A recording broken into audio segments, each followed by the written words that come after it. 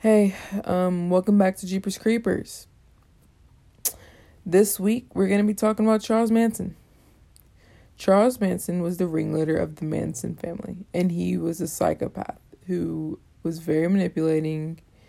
Every member of the family practically did anything Charles said without any questions. Charles and Tex were preparing for this thing called the Helter Skelter, which was an apocalyptic war he believed would arise from racial tension between blacks and whites. Tex and Manson convinced girls to go with them and commit multiple murders. They brutally killed actress Sharon Tate and other Hollywood residents. Charles was never found guilty of committing the murders himself. Together with the Manson family, they were thought to have carried out at least 35 killings.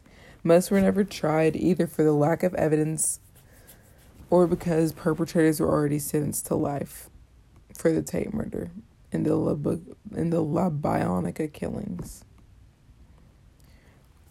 The defendants in the case were Charles Manson, Susan Atkins, Leslie Van Houten, Patricia Krenwinkel, and Charles Watson, aka Tex, who ended up getting separately tried in Texas.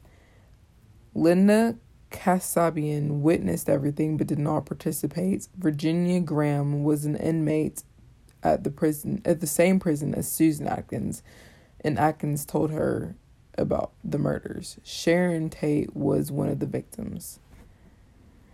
This took place in California between the time period of 1970 and 1971. The trial was held in Los Angeles. Now for the evidence.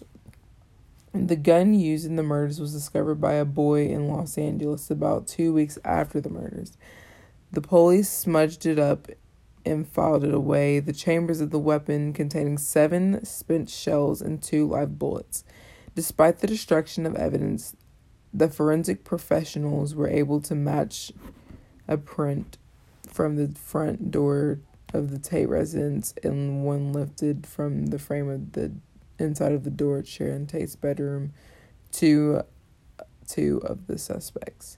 Pieces of a gun grip that were first seen near the entry ended up under a chair in the living room.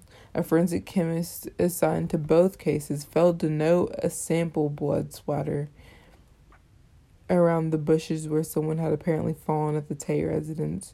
Granado, I think I'm saying his name right, also did not take samples from pools of blood around the 2 bodies in the living room, nor from the 2 bodies on the lawn. He later testified that he presumed that the blood surrounding the victims was their own, and he would get those samples from the coroner later. Granado obtained 45 blood samples from the Tate scene, and he failed to run subtypes in 21 of those. 2 days later at the La Bionica, I don't know if I'm saying that right, sorry, scene, he would take no subtypes, which would cause major complications later in the trial. On the walkway leading to the Tate residence were several large pools of blood, and Granado only took a sample from one of these pools, presuming he later said all were the same.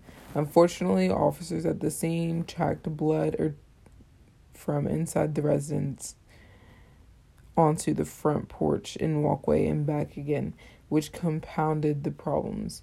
This made it necessary to interview all individuals who had been at the scene about the shoes they had worn that day. Although these mistakes were made, officials were still able to put together enough evidence for the trial. In the outcome of the case, all were ruled guilty and sentenced to life in prison. Manson has appealed his case many times and hoped for parole, but he was denied each time.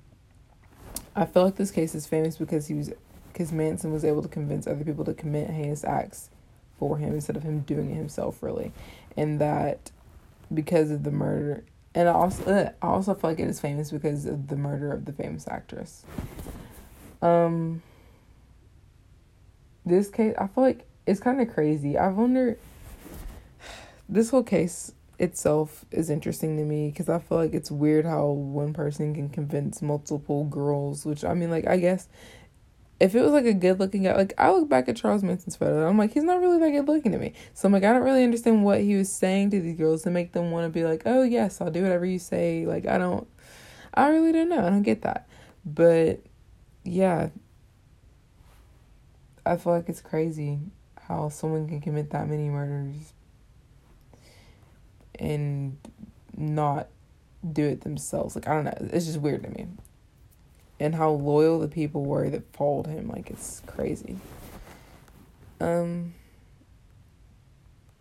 that's basically what I have to say of the case. Thank you for bearing with me. And I had lots of voice cracks and whatnot through this whole recording. So please don't come for me.